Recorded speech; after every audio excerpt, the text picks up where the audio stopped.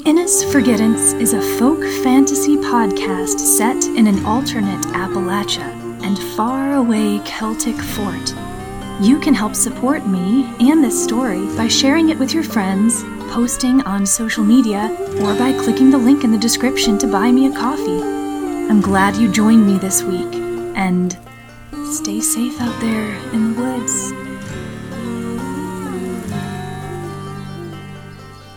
When the blinds reveal their secrets by the lanterns fading gleam, conjure all the light within you, for to face and never see.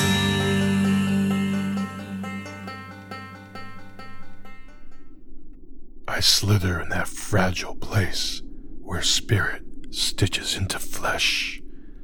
Finney fights. Yes. Remember this fighter?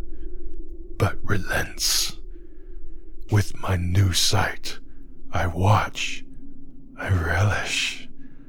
As she stumbles in sweet, sweet shame to commit the deed I bid her. Her rabbit neck snaps too easily.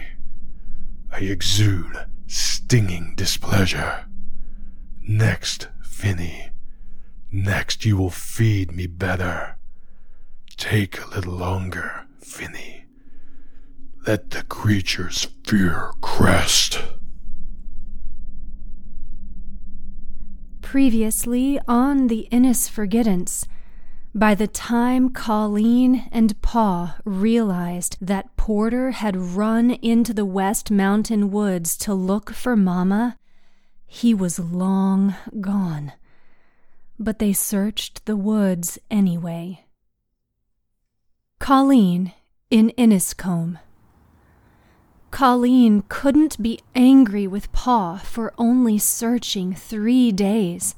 She wanted to, but she couldn't. Not as she witnessed the toll it took on him, the price of holding out hope. The deep grooves in his forehead, the pain in his gray eyes, the sounds of pacing footsteps and choked back sobs below her loft in the middle of the night. When they trudged through the tree line for dinner on that third day, rain drizzled on the mountains. The tortured look in Pa's eyes and the determined grit of his jaw told her they wouldn't be going back in. Not for Mama. Not for Porter. Farm life wouldn't wait anymore. The jostling wagon jerked Colleen back to the present moment. Pa guided Boris and Banjo over the bridge and into town, their first trip since half their family disappeared.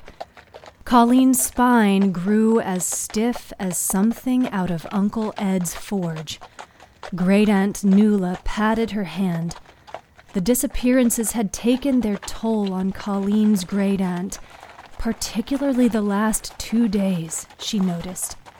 She had taken over all of Mama's work, hadn't had a day to pray at Kirk, and it appeared to take a heavy toll. Despite the hindrances of age, Aunt Nuala had always radiated elegance, but her movements were rusty now. Even as she held Colleen's hand, the gesture of comfort was marred by the twitching of her fingers. The wagon stopped in front of Miss Myrna's home and quilting shop. Smoke puffed from the cabin's chimney, and even from yards away, Colleen could make out exuberant voices of women lifting in song. "How long will you be, Aunt?" asked Pa, his breath puffing, nose and ears pink in the November morning chill. Nuala started and clutched her shawl around her shoulders. "Well, we're on the last leg of Twyla's coming-of-age quilt.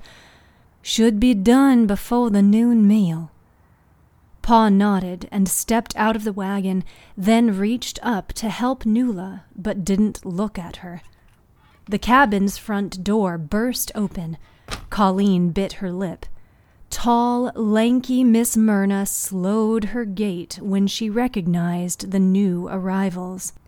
"Oh, Miss Nuala, you done come after all. I wasn't sure what with... Well, let me help you inside." Her very large eyes drifted over to Colleen. "And, well, I suppose she can come too. What's one more?" The women looked at Colleen, expressions of wariness in their eyes. Colleen crossed her arms. "No thanks. I'll stay and help Pa." Neither woman argued. Miss Myrna hooked her arm into Nuala's and led her up the steps, the door shutting decisively behind them. The singing quieted momentarily, then resumed, but without joy. Pa climbed up into the wagon and clasped the reins until his knuckles whitened. "What was that for? Ain't that all you ever wanted? To be included in the town?" "Not like this," Colleen said. Well then, I don't know what you'll do with yourself while I make my rounds. I've got wood toys to give to Clomer. Pretty sure Ed's done repairing my good hammer. And the persimmon trees that grow wild at the back of the Seeley's home place always do well. I was hoping to trade for some, and I fixed the Widow Warren's rocking chair. Didn't you say you needed something from Clomer's?" Colleen shook her head. "Then what'll you do?" "Ride along," Colleen said. "I'll wait in the wagon." Pa huffed. He snapped the reins and continued through town, heading toward the Seeley's property at the base of the South Mountain.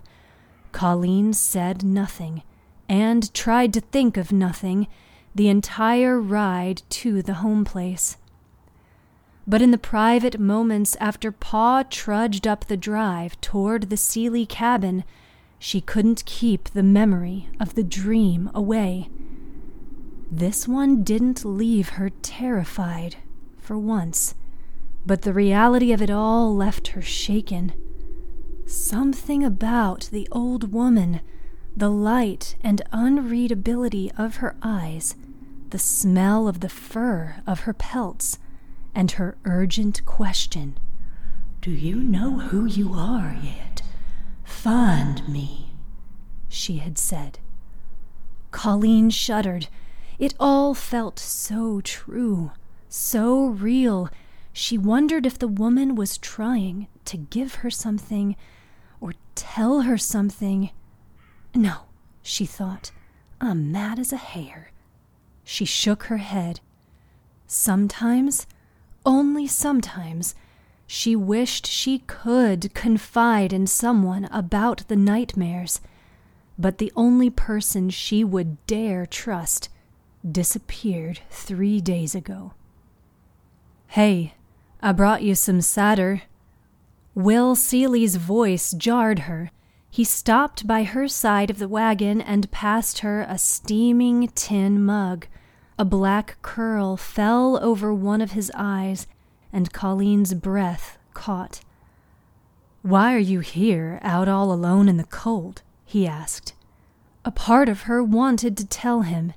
Instead, she shrugged and cradled the cider under her chin. "I'm sorry about Porter," said Will. "I wanted to come help when I heard he went missing, and back when your mama left too, but my parents—" "It's fine," Colleen said. She took a loud slurp of cider. "Thanks for the cider. It was thoughtful of you." Will dipped his head. "Happy to."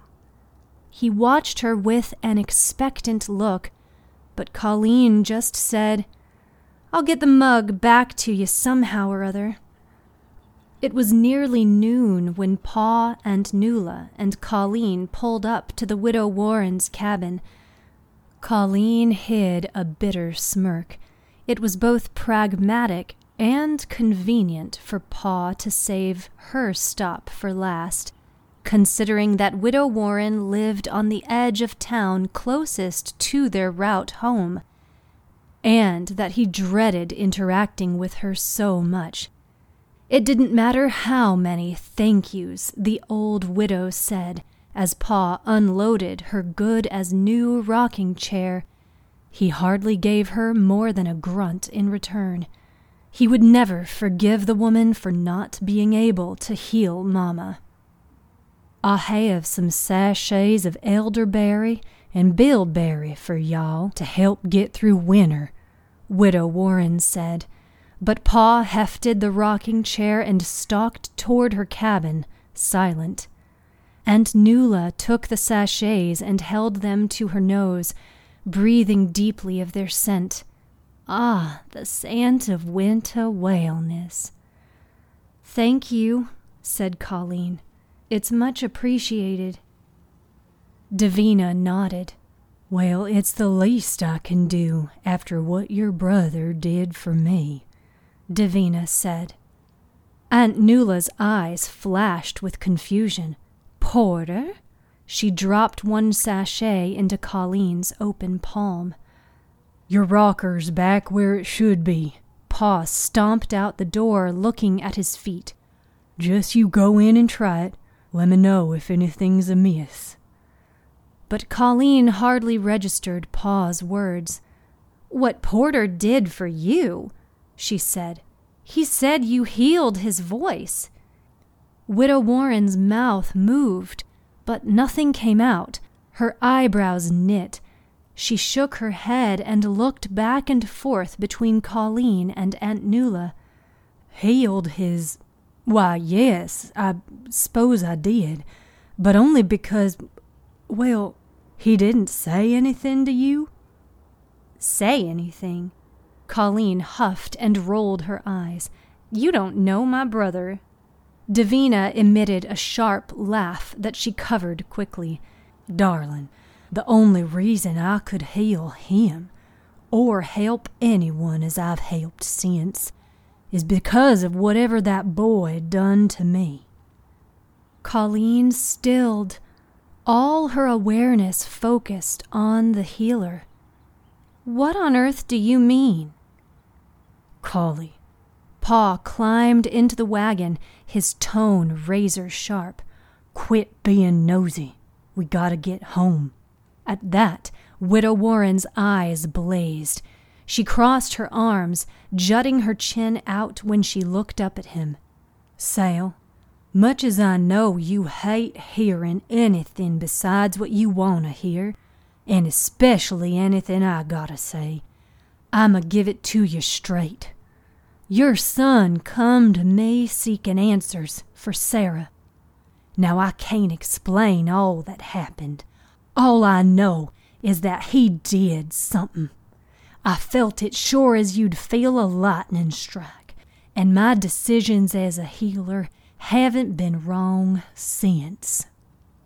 The tension between her father and the Innisfolk healer fizzed so Colleen thought if she reached a hand through the air between them, she'd get shocked.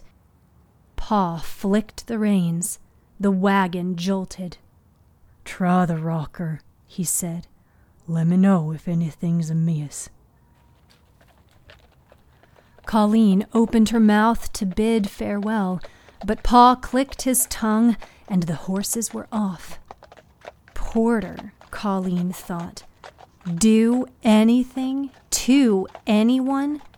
That boy's slower than molasses and duller than dirt. Her throat worked. Or he was, she thought. When the road rounded beside the Hampton home place, Roger and Dolly Hampton jogged toward them. As Fiona corralled their raucous boys, Roger extended his injured hand to Pa without a wince or grimace. "Sal, I'm glad I caught you. Wanted you to know we'll be back tomorrow to search." Pa stiffened. "We ain't going tomorrow." He eyed Roger's hand. Your wrist is better? Roger scratched his head. Well, Mrs. Warren. His voice trailed off as though uncomfortable with sharing his good fortune, but Pa gave his hand a firm shake. Thanks for all you done, when no one else would. Roger nodded and walked back toward their cabin, but Dolly hung back. Colleen eyed the girl and spoke low. I thought Mrs. Warren could never help your pap's wrist. Dolly put her hands into the pockets of her plaid dress and shrugged. The hair on the back of Colleen's neck pricked. What happened the day you and my brother visited her, Dolly? Dolly looked at her with wide, honest eyes.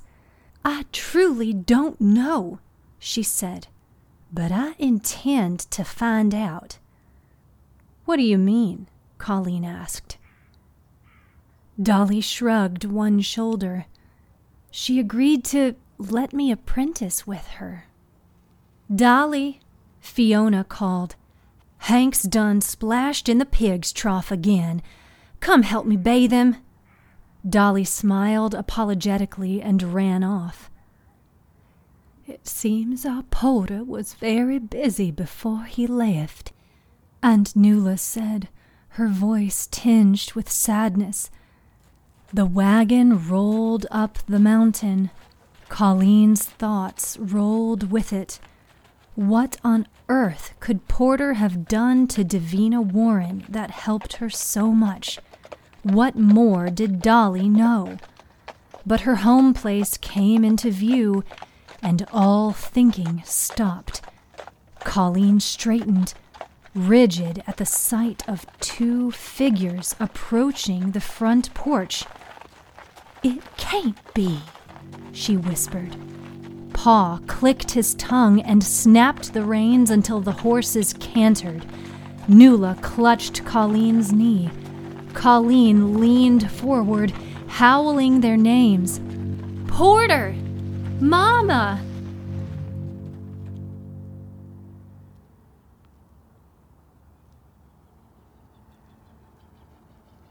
The Innis Forgettance was written, narrated, and produced by me, Leah Noel, with special appearance by David Walker. The original song, Beware the Neverseen, was written, composed, and performed by Georgia musicians Miles Landrum and Lorelei. You can find links to more of their excellent music in the show notes. Sound effects came from the kind folks at freesound.org. You can follow this podcast with behind the scenes and more on Instagram and TikTok at Leah with a Pen.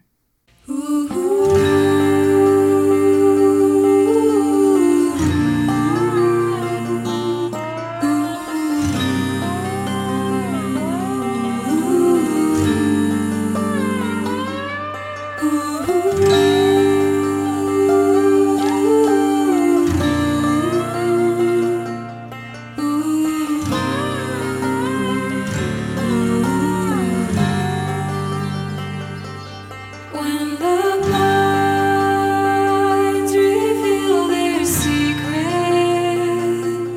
by the lanterns fading gleam, conjure all the light within you for to